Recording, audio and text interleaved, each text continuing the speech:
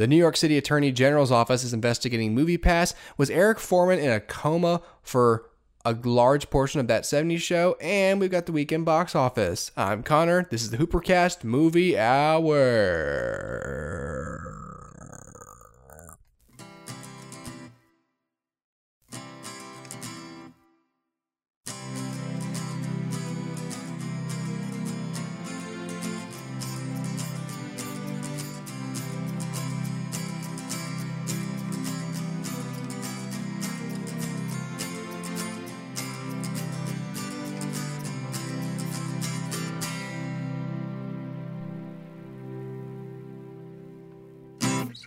You're damn right, everybody. It's the HooperCast Movie Hour. It is I, Connor, your reluctant sometimes, but also always eager host. I'm both reluctantly the host and eagerly and obsessively the host of this show. It is possible to exist as both, because here I am doing just that. And that's how it's going to be. I want to talk about some film news tonight, so let's get right into that, because we have a lot to... we don't have a lot to cover. We can cover as much as I want to cover, but I would like to cover a few things tonight. Namely, this first story that we've got over here at excuse me, on AV Club. Although they themselves say that it might be via Hollywood Reporter, so who knows? The article is by William Hughes. It says New York's Attorney General's office is now investigating MoviePass. We've been talking about MoviePass a good bit on the show, gradually scaling back their services more and more as they realize that they just can't offer anything to their customers and stay in business, which super sucks for them. The New York's Attorney General's office has announced it's now investigating the service's parent company over allegations that it might have lied to investors to present itself as more healthy than it actually was. The Hollywood Reporter notes that Helios and Matheson Analytics, which bought MoviePass back in 2017, at the same time the service announced that it was going to start functionally selling movie tickets for way less than they cost to buy, may have an even worse relationship with basic math than we already thought. The company, which is also being sued by its shareholders, has seen its stock market tank twice in the last year as confidence in MoviePass's buy high, sell low business model has faltered considerably. Per the Hollywood Reporter, the company has lost more than 99% of its value over the last year and a half, which is, not to be judgy, a lot of percents to lose. MoviePass users have seen the service's functionality dip quite a bit over that same period, like I just said, cutting back from the free lunch of basically unlimited movies to a handful of selected titles every week. So I don't know what the Attorney General's office is really going to get from this investigation. It seemed like, when MoviePass started scaling back their services, it seemed to me to be more of just like a PR nightmare. Like, more than anything else, it was just kind of embarrassing that they couldn't keep the company profitable. I don't know that anything criminal has gone on. I mean, they were pretty upfront about every time they cut back the amount of movies per month. I don't know. I think they probably come out unscathed from this. I don't want to say I hope, because I don't really care that much, but I guess I hope that it didn't seem like such a big legal deal. Maybe it is. I gotta be honest, I thought there was more of that article when I looked it up. So if you want to read it, it's on the AV Club. I pretty much just read the whole thing. So sorry, AV Club. That's what you get for writing a short article that is not easily summarized. I got another story here I wanted to bring up that might be fun for people who are fans of that 70s show, like I am, and like most of you are, I hope. Maybe you're not. It's a great show. I think it was on from 1998 to, I believe, 2007 on Fox, and it was syndicated on the WB. There was Kids WB, the WB, and the CW, towards the mid 2000s. But I used to VHS record this show. Like, when it came on, especially if it was new episodes, I was right in there. I'd hit that play record at the same time and have that tape roll all through the half hour. I put a sign on the TV like, don't touch this TV. I'm recording stuff. I'm recording my 70s show. And then later I just bought the entire series on DVD and watched it all the way through, I think twice, which was, I don't think I still have those anymore, but man, I really, that might have been the first, like, that might have been the first entire series I've owned on disc, was that 70s show. And I got it for a bargain too. I got like I think it was 8 seasons. I got all 8 seasons for like $50 or something. It was a steal. Anyways, great show. If you haven't watched it, is it on Netflix? I should do some homework on that. But great show. And I would think that a lot of people my age, I'm almost 30, have seen the show. It's great. If you don't know what it's about, it's pretty much a sitcom. It's shot on a set and everything, but it's a sitcom set in the mid to late 70s.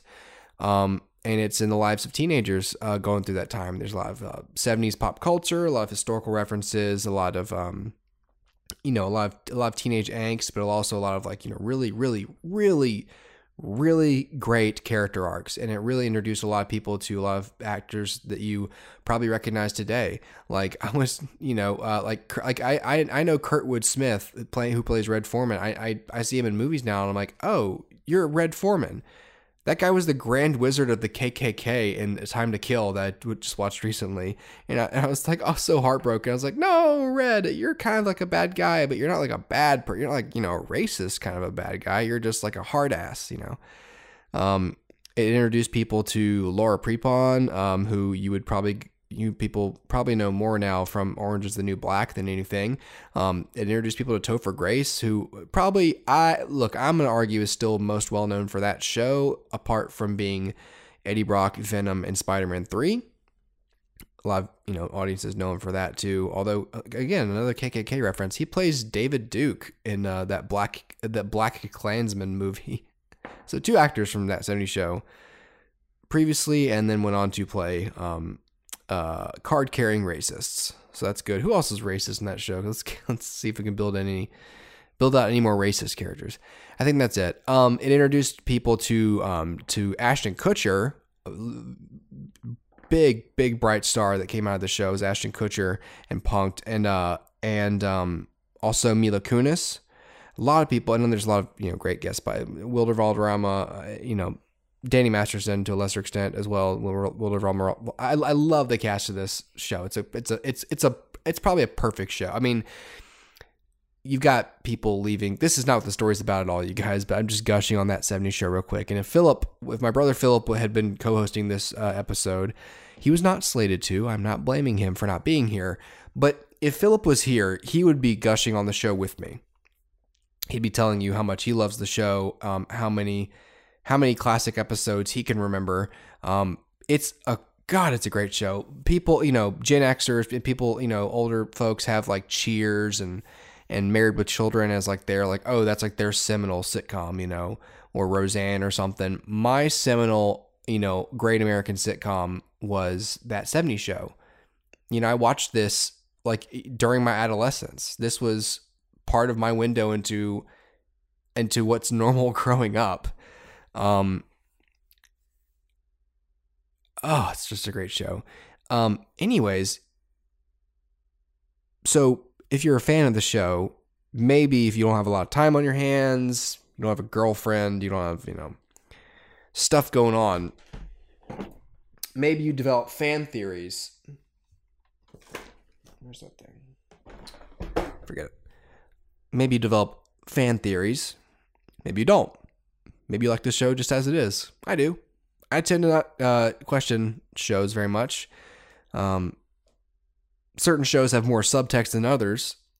I didn't think there was a lot of subtext or meta subtext in this show, as the staff over at consequenceofsound.net are suggesting.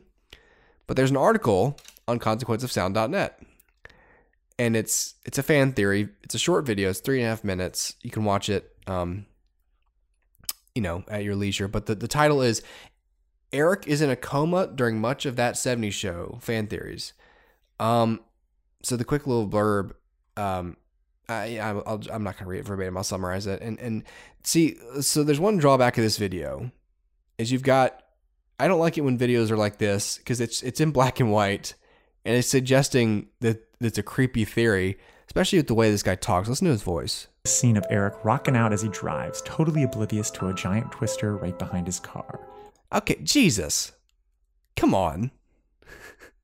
Giving me nightmares with this. It's creepy. It's so creepy. Like I keep looking over at my door where my daughter often stands silently in the middle of the night. So like I'm already like just get the jitters in this house, and so that's not going to help me sleep tonight. Thank you very much, cost staff. It's a neat little theory. It's definitely not the best video essay I've ever seen, but it's a fun little theory about the second half of the series being in Eric Foreman's mind, all of it imagined in his mind as he's in a coma. And there's an episode where it's their prom. Eric forgets to get Donna from the radio station, so he's driving across town to go get her.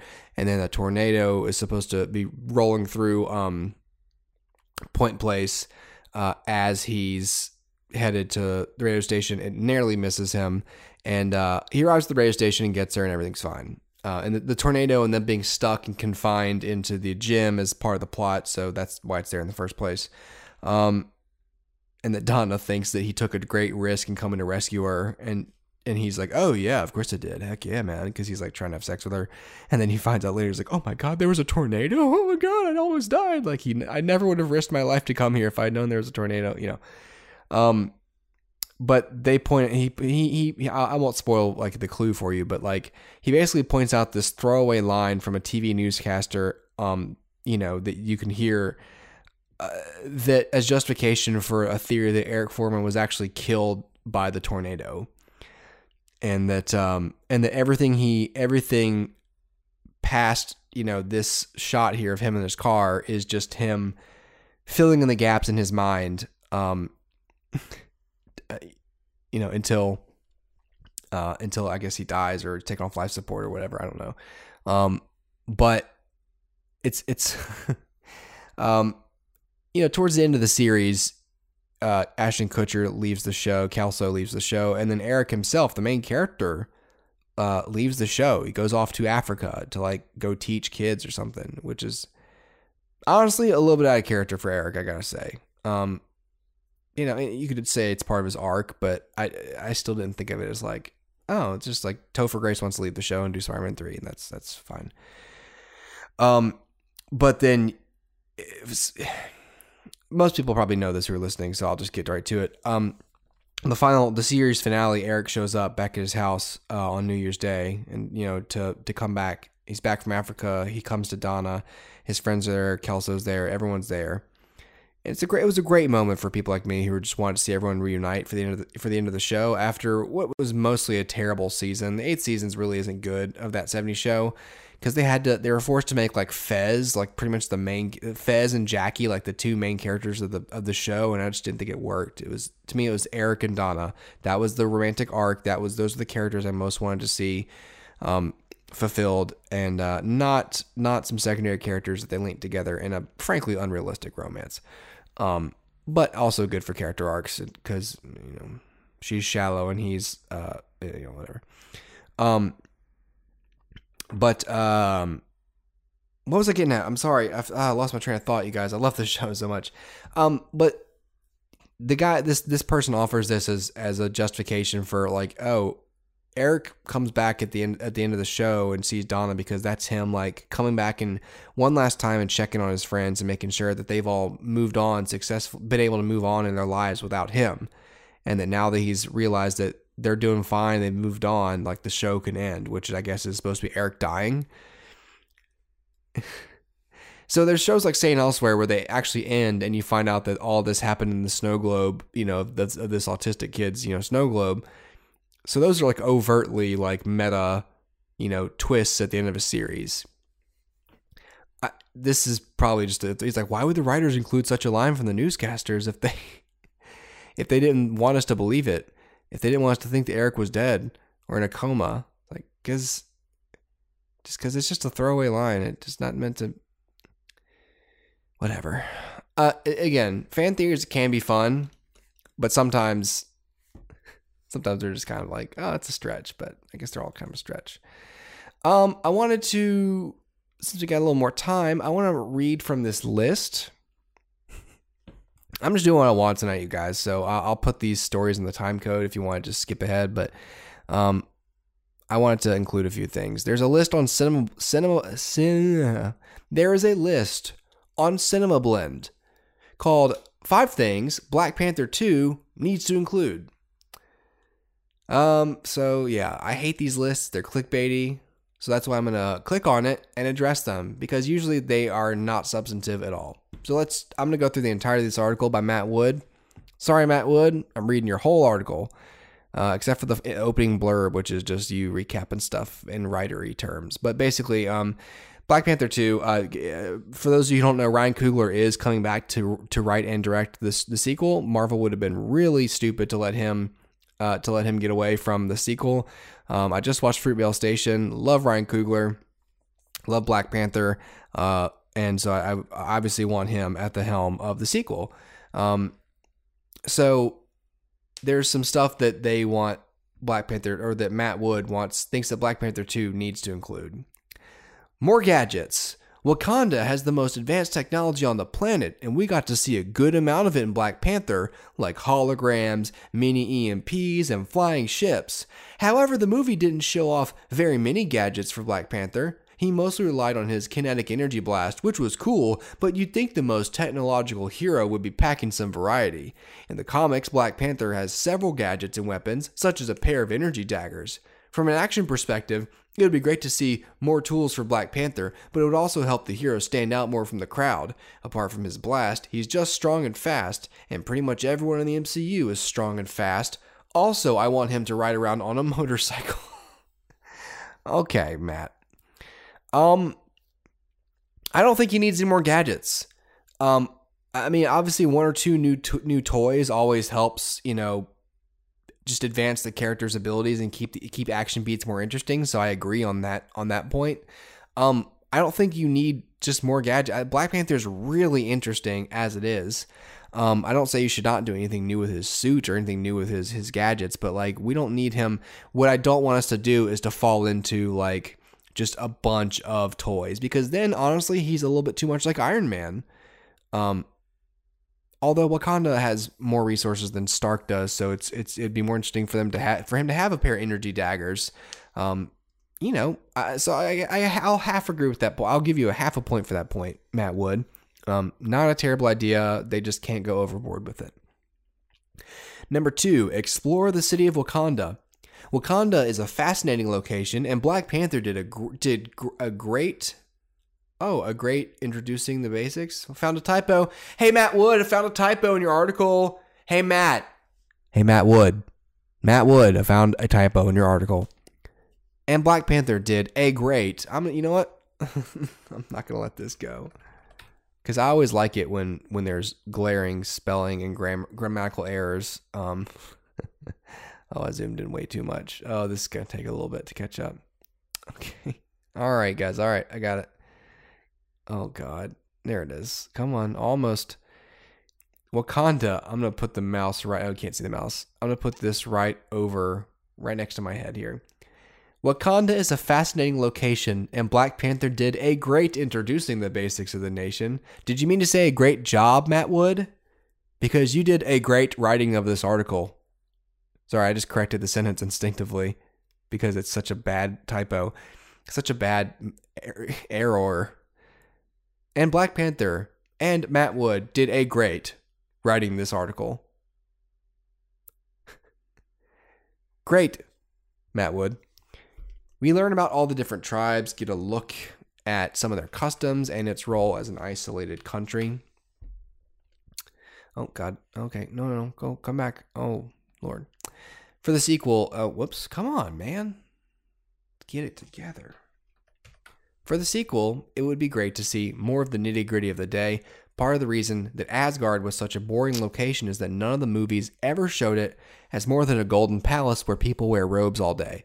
Wakanda is really visually distinct, but offering more of a street-level view can give it more dimension. It would be great to see new areas of the city and to understand everyday life for the citizens. What does it actually mean to live in a utopia? I'm sure they'll get to that, guy. Relax. He's right there. I mean, it's always a good idea to explore more of the setting, especially again when you have a location as rich as Wakanda. So the effects of Wakanda's coming out. Obviously, you idiot. How do the Wakandans feel about being fully exposed in the world? Duh. I'm scared. I'm not even going to read that one. That's a no-brainer, dude. What do you think after Infinity War, when a bunch of aliens attacked and killed a bunch of their people, you think they're not going to like question T'Challa a little bit at least? God, obviously, a villain with a unique power set. Killmonger, Michael B. Jordan, is a straight-up terrific villain, one of the best of the year. However, his one downside is that he reverts to being an evil version of Black Panther by the end of the movie. A lot of MCU villains have that exact problem, but his intensity and pathos save Killmonger. The sequel can avoid that entirely by selecting a villain who doesn't have the same powers as T'Challa. The movie already used up 3 of Black Panther's best villains, so a sequel will have to think outside the box when it comes to finding a primary antagonist. Killmonger leaves big shoes to fill, but the sequel villain can get off on the right foot with unique powers. So, couple thoughts. We already explained this in the Black Panther review, if you want to go look at that on our YouTube page. But I'm going to say this, or on iTunes, whatever. I excuse Killmonger for being a dark Black Panther because he's trying to usurp the throne from him. So one, he's choosing to be that for that specific reason. What other? I will say this. I thought that Dustin told me, or someone told me, I thought I heard that the original villain, maybe, or a villain that was considered for Black Panther was going to be Kraven the Hunter. Who's a Spider-Man, mainly a Spider-Man villain. But I remember when I heard that thinking, I've been asking for a Kraven the Hunter, role in a comic book movie for ever since I didn't even know he was a character until I played the Spider-Man 2, the video game. And then Kraven, I think Kraven's like one of the bosses in that. One of the villains you have to fight. I think he's strong also. So he has like a little bit of supernatural, aided strength, but he's also extremely cunning and sets lots of traps and has lots of gadgets of his own, but a lot more, I think, analog than Black Panther's suit. I think Kraven. I'm throwing this out there. Yeah, I agree with you, Matt Wood. With a unique power set. Again, not that unique, but I think people would respond a lot more to just a kind of a supered up hunter, especially in Africa where Kraven. It already makes sense for Kraven to be operating in Africa to a large extent, just because of that's his whole thing. He's like a big game hunter. Also a thief and stuff too. I vote Kraven the Hunter. That's what I want for Black Panther 2. Black Panther 2. I think it needs to include Kraven the Hunter. Is this it? I think this is the last point. Bigger roles for the supporting cast. Okay. He's talking about all the women. He's talking about Okoye, Shuri, and Nakia. There's no doubt that the characters like Shuri and Okoye managed to leave big impressions, and it's only natural that the sequel boosts their roles. People really enjoy these characters, so give them more of what they want. So I just fell into a trap. This is a nothing article that Matt Wood has written. It's a bunch of stuff that's it's a whole lot of, no shit. No doy. Obviously, a sequel needs all these elements to be compelling. Obviously. Anyway, he's right. I'm a little mad that I just spent 20 minutes on this, but I like thinking about these movies, and Matt's kind of right. I don't think we need to go overboard with some of these points. I mean, it's still a supporting cast, and I'm sure there's gonna be more for Nakia in the next film. Lupita Nyong'o's character, and obviously Shuri as well, because we still have yet to explore Avengers 4. We don't even know what the fallout of that movie is yet. That's gonna really color what we think of the next Black Panther. So let's slow our roll a little bit. But I agree with him. But I think the biggest takeaway for me in this is I don't know what villain they're gonna pick. They might pick one or two villains that I have never heard of, and I will like them as soon as they cast them, and I'll realize, oh, excuse me, and I'll realize like, oh, that's perfect. But of course, I didn't know this character before. That's happened with a lot of these Marvel movies. I didn't know who Killmonger was or Ironmonger. I just realized they had the same, almost the same name, Monger. But I do. I want Kraven the Hunter, and I would want him in a Spider-Man film, but he works just fine in a Black Panther movie, and that might be a great time to sort of like introduce that villain. Maybe he survives the film. Maybe he goes and gives Spider-Man hell after he gives Black Panther hell. There's no reason he can't do that. Makes sense to me. Anyway, all right, where are we at with time? 25. We're okay to do this one. Another story here. This is a iffy story. I don't usually do a lot of like. Oh, I do some social commentary. Who am I kidding? This is on fatherly.com. The title is this is by Raz Robinson. Title is Keira Knightley won't let her daughter watch The Little Mermaid or Cinderella.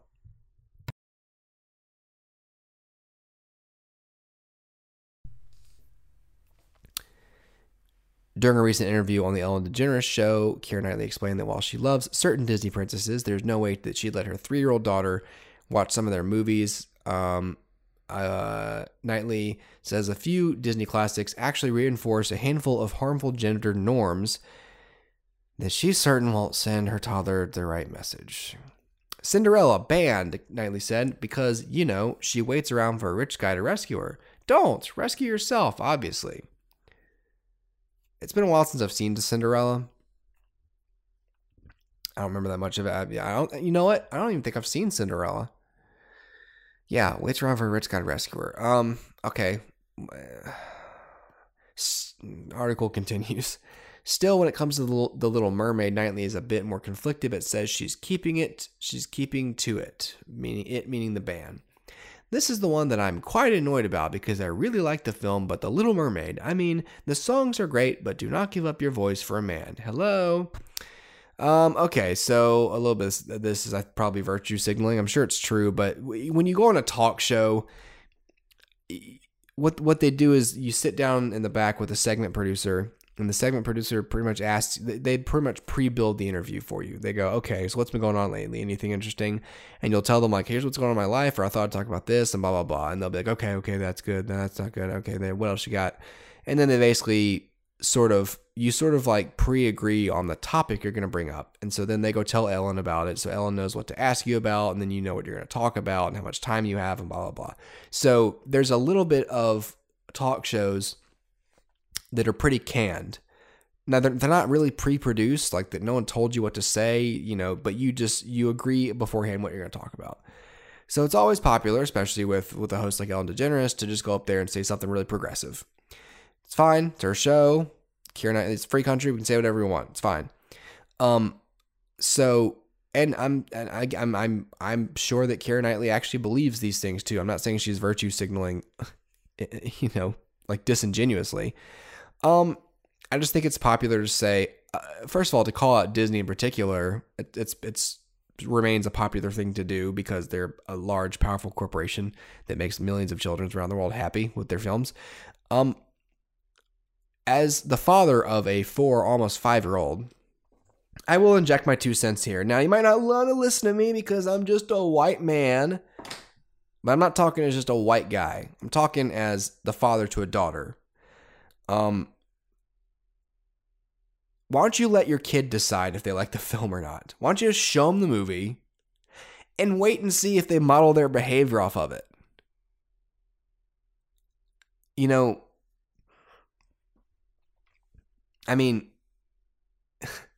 Some of these, I hear people sometimes talking about how, like, you shouldn't impose your values on your kids. Number one, yes, you should. That's your job. You raise your kids. It's such a stupid notion. You shouldn't impose like your religion on your kid. You shouldn't impose like your likes and dislikes on your kid. It's like, well, yeah, you shouldn't tell them what to like or dislike. Because they might have a different personality than you, or maybe you need some therapy. And in 20 years, you realize that the way you behave is sort of stupid, and you were glad you didn't impose that on your kids and tell them that that they should drink bourbon at breakfast, like you might have thought when you were 24. Like, obviously there are things within you that you might have to fix about yourself before you parent a kid. So yes, I wouldn't pontificate too much to your children because they're not going to listen to you if you just tell them what to do. You got to just sort of wait and see what they do and then course correct as you go along. My kids kind of, they're young. They hit each other. My son's a 2, almost 3-year-old boy. Kids hit, and you don't scream at them when they're 4 months old and say, "Don't you hit anybody." You got to just wait till it happens and then go, and don't encourage it, whatever. The point of all this is to say, Keira Knightley is well within her right to tell her 3-year-old daughter what kind of movies, what message to take from movies. But for God's sake, it's when they're 3 years old, they're not thinking about stuff like that. And if they are, you got to just wait till they do it. Or at least that's what that's my 2 cents on it is when my daughter watched, what was it? There's some princess movies. I mean, like we watched a lot of Moana in my house, a lot of Tangled. She's probably seen Cinderella. I don't think my daughter's seen Cinderella or The Little Mermaid. But she knows enough about The Little Mermaid to be interested in it, and I guarantee you she's not going to watch it and think, "Oh, I should give up my right to speak just so I can marry a handsome prince." My daughter doesn't think that way. And here's reason number 1 my daughter would never think that way. That's not how I treat my wife. Like, I don't treat my wife in the way that, like, my wife works. My wife cooks, clean. Like, my wife contributes significantly to our household. My wife is not just my ward who does my bidding. Far from it. My God. Most people would tell you my wife wears the pants in my marriage. We both wear the pants. We share the pants, of course. We have a 4-legged pair of pants that we share. I almost said we shave. We don't shave this pair of pants. It's a metaphorical pair of pants. By that I mean to say, kids, more than anything, more than movies, for some of us, I picked up a fair amount from movies, but most kids pick up the norms, what's normal for them, on their parents, based on what their parents do, based on their actions. You're supposed to be an example to your kids more than tell them what to do or not to do. They're supposed to look at the way you live, and they're judging whether or not it's working out for you, and that's how they decide whether or not they want to be like you. Going back to the bourbon at breakfast thing, kids look at that and they go, "Oh," or when they're 15 or so, I guess they'll go, "Oh man, that's kind of cool. Man, my dad has bourbon at breakfast. He doesn't give a damn." And then they might go, "Yeah, well, he also keeps losing. He can't hold a job down. He's always throwing up. He got a DUI. He has to go to court all the time. Maybe I won't do that. That seems like it has a negative impact on life to drink in the morning. Okay, I won't do that. Thanks, Dad." They model behavior. They don't need to be told, "Don't be an alcoholic." They've already have an example of what it can mean to be that. So the point, I'm blowing this up a lot. So this is why this show is just for me, because people are tuned out, many, many minutes ago. I'm just saying, I'm not concerned of perceived harmful gender norms in Disney films for my daughter, to be honest. Like, I'll wait until she tells me, like, "Oh, I can't wait to meet a handsome," and most of the time my daughter might pretend it's a handsome prince. She doesn't even do that though. She just like builds stuff. She builds little houses and roads and stuff, and likes to draw and likes to read. And it's okay if she were to come up and pretend, "Oh, I married my handsome Prince Eric," whatever she's going to say. That's fine with me. Now, if she starts to go through her adolescence and is, obsessed with boys instead of in lieu of learning or personal success, I will then go, "Okay, you realize that this is not a healthy pursuit to pursue boys over all else, right?" one, try telling that to a teenager. But two, like, I just feel like this is common sense. This is why I'm pontificating so much about this. I feel like this is common sense. I feel like you just sort of wait and see what kids do, and then you course correct. It doesn't have much to do with the movies they watch. I'm much more concerned with movies. I'm much more concerned about action movies where people jump through windows and they don't even have any cuts on them. Because I punched a window when I was a kid. I was angry. I punched a window. Okay. Now I did not get hurt. I don't think I even got cut. I was kind of lucky. But but part of that was because I watched a bunch of movies where like windows can't hurt you. You can jump through glass windows out of a 2-story building as the building explodes, land on the ground. Nothing's wrong. That's more harmful to me, in my opinion, than princesses wanting to marry princes in Disney films that kids might see. I don't want kids, and especially teenage boys, to look at the physics in action movies and go, oh, that's probably part of why teenage boys are so risky with their behavior and put their safety at risk all the time.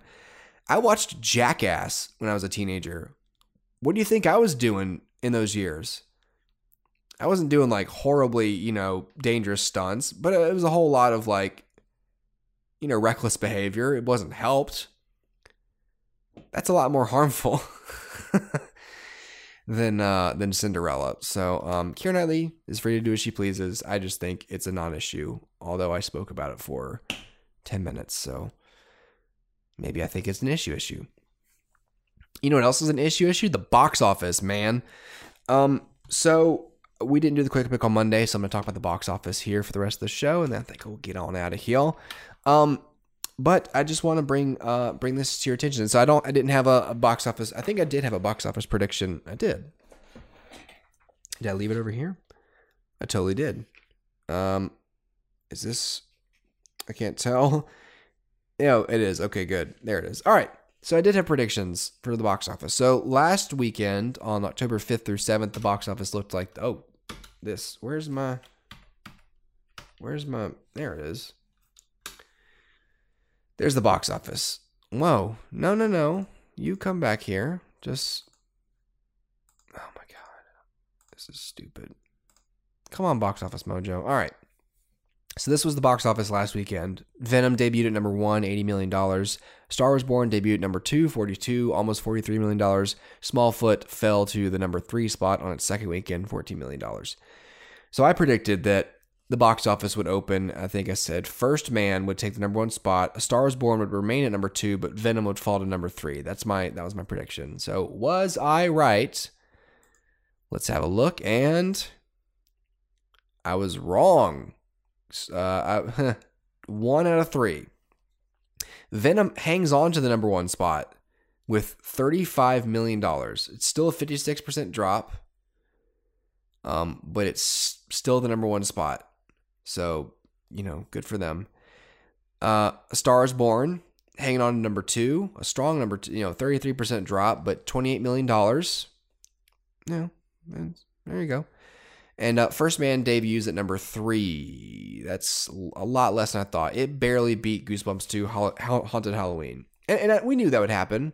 Bad Times at El Royale debuted at number 7. I can't believe I thought for a second that would be a top 3 player. I thought for a second. So that brings the total gross for A Star is Born up to $94 million, which is really good for a $36 million film. So good for Bradley Cooper. He's produced a profitable film. That's really good news for his relationship with Warner Brothers. It's great news. It's great news for him as a director, and for Lady Gaga and himself. And that film's gonna get so much Oscar buzz. It's gonna be nuts. Total gross for Venom is up to $142 million. The budget's $100 million. What's the international gross on Venom? I want to see if it's okay. Worldwide gross, $385 million. That's a profitable movie. That's profitable. Sucks because I think, just especially based on what I'm hearing about the movie, I don't think we want more of these from Sony, but we're probably going to get them. So Sony, of course, will continue to exist with brimming with false confidence as always. What are you going to do? Okay, next weekend, what do we think? What's going to bump some of these things out of the box office? Do we know? I don't think we do. So let's check. Let's find out. I want to look at Fandango and see what we got going on opening in theaters this weekend. Yeah, most principally, you have The Old Man and the Gun, this Robert Redford film, is Robert Redford's last film.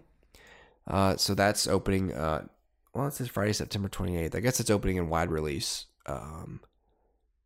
I guess it's opening in wide release this weekend, although it says it was released September 28th. So anyway, 89% on Rotten Tomatoes. Directed by David Lowery, starring Robert Redford, Casey Affleck, Sissy Spacek, Danny Glover, Tom Waits. Tom Waits.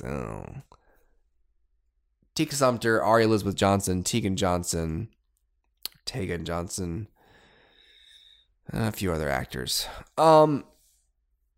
So the plot: Forrest Tucker, that's Robert Redford, escapes from San Quentin and embarks on a string of heists that confound authorities. Sweet, so he's like an old thief. That's pretty awesome. I want to see a trailer for this. I'm curious. I'm going to take this off the screen so you can't see it. Excuse me, I'd like to open up an account. Well, great. What type of account do you have in mind? This kind. This kind. All units, got a 211 in progress. American Bank suspect is armed and driving a blue four-door sedan. Hey, excuse me. Need some help? No, I'm good. Let me take a look. You know anything about cars? No, not really. Old guy with a gun. It's just kind of a funny story. You think you can catch him? I won't lie, I'd love to slap the cuffs on him myself, so I hope I get the chance. If I ever wonder what I'm doing or where I'm going, I just think of myself as that little kid I was. Now, would he have been proud of me? So is he proud of you, that little boy? Oh, he's getting closer every day.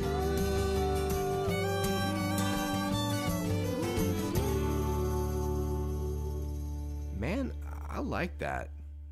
That looks good. I like Robert Redford. He's always charming. He said this is his last film, and then he's retiring. So it's actually a really, really cool send off. I think. Do we have to watch these? Can we stop this? Lately, I've noticed my TV is... Stop! Shut up! Shut up! What are you doing? What are you doing? Stop it! Shut up! Shut up! Stop! Normally I hate these, like, oh, old people doing young people things, feeling young again. I'm like, oh, stop. I don't think that's going to be a box office contender, but it's a film I want to see. So I'll definitely be keeping my eye out for that. What else is opening this weekend? The Hate You Give. I think I talked about that the other week. That's already opened. So is it just a wide release thing? All right, so the big contender this weekend is Halloween. The actual sequel to the original Halloween film, not any of these Halloween H2O, no Rob Zombie, nothing. This is the one. This is an 87% on Rotten Tomatoes. Cast and crew: director David Gordon Green. You might remember him from Pineapple Express. Is that what he directed? Pineapple Express. I think he also directed Superbad, first horror film, I believe. Stars Jamie Lee Curtis, reprising her role as Laurie Strode, Judy Greer as her daughter Karen Strode, Andy Matichak, Will Patton, Virginia Gardner, Nick Castle Jr., Miles Robbins, Toby Huss, hey Toby, Hulk Bilgener, those people. Anyway, starting some people. Synopsis: Laurie Strode comes to her final confrontation with Michael Myers, the masked figure who has haunted her since she narrowly escaped his killing spree on Halloween night 4 decades ago. Take a look at the trailer, because why the hell not? 40 years ago, on Halloween night, Michael Myers murdered 3 people. After that horrific night, he was sent back to the institution in captivity.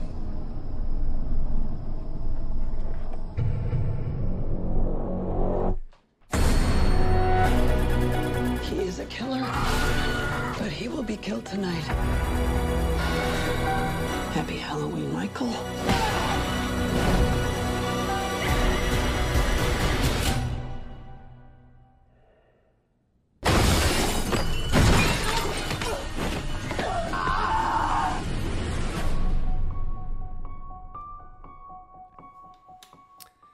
All right, so there's that. So yeah, basically Laurie Strode has become has become obsessed and has really trained herself to be ready for Michael Myers and is ready to kill him. Yeah, we'll see. I'm not that interested in the Halloween franchise. I personally haven't heard good things about this film, but it has an 87% on Rotten Tomatoes, so maybe most people like it. So the idea seems kind of cool. I like the idea of Jamie Lee Curtis coming back and sort of taking her life back from Michael Myers. Just the question is, can she defeat a seemingly invincible, immortal murderer? Who knows? All right, so which one do I think is going to affect the box office? So I think Halloween's the only realistic player in the box office. It's not going to take over Venom, though. Well, you know what? Yes, it will. Yes, it will. That's a stupid thing to say. Of course it will. I made this mistake with the last horror film. I will not again. I think Halloween opens at number 1. I think A Star Is Born stays at number 2. And I think Venom takes number 3. That's my prediction. Let's go ahead and write that down. I think number 1, Halloween. 2, A Star Is Born. And 3 will be Venom. I think Michael Myers will kick that symbiote right barely to the edge of the top 3, but it's gonna keep it there. All right, that's the show, guys. That's it tonight. That's it. That's all we're gonna do. Thanks for listening. Oh, damn. Okay, hold on. Don't go yet. I have some ad copy to read. I would like you to sit here and listen to it while I tell you about Letterboxd. Would you do that for me, please? That'd be great. Let's talk about Letterboxd. This episode of the HooperCast is sponsored by Letterboxd. Brought to you by Letterboxd. Not really sponsored. We don't get any money. So what am I doing this for? Not really sure, but I'm going to keep going with it. Right now, listeners of our show have the chance to win a free 1-year pro account upgrade on Letterboxd. For those of you who don't know, Letterboxd is a social network for film lovers that allows you to track, rate, and review the films you watch. You can follow other members to get recommendations. You can publish lists of films like your top 10 for the year and a lot more. Letterboxd is free to use. There's no subscription fee, but a pro account is going to provide you with additional features such as a customized summary of your past year's viewing. If you already have a pro account, then you get a year extension free, so stop complaining. If you want to enter, all you have to do is listen to our show and we will read the code word at random. The code word, by the way, for October is I'm hungry. Then send us an email right now. Do it as you're listening to this. Send us an email at hoopercast@gmail.com. Enter the code word.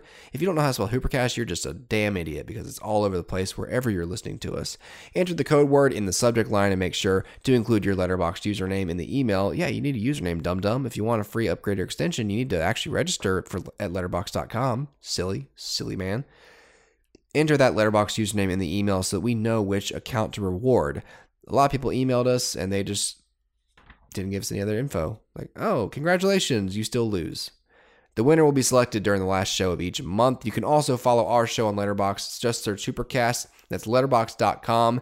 By the way, no one has submitted these. No one has responded to this contest in months. I don't know what the deal is. We used to get submissions all the damn time. Now we get none. I'm telling you this because you're probably guaranteed to win this promotion if you just send the email in. Honestly, guaranteed. No one around you. Cross that finish line first. Slow as you want to. Just hurry up. Come on. Letterboxd.com. Letterboxd.com. Letterboxd.com. Letterboxd.com. Oh, yeah. That's it. That's it, guys. That's the whole show. Go see us on Facebook for the live streams the first Wednesday night of the month. HooperCast.com. Sorry, Facebook.com/HooperCast. And that's it. Thanks, everybody. Thanks for hanging out and thanks for sticking around. And we'll see you guys later. Have a good one. Be safe. Get out there, see some good movies.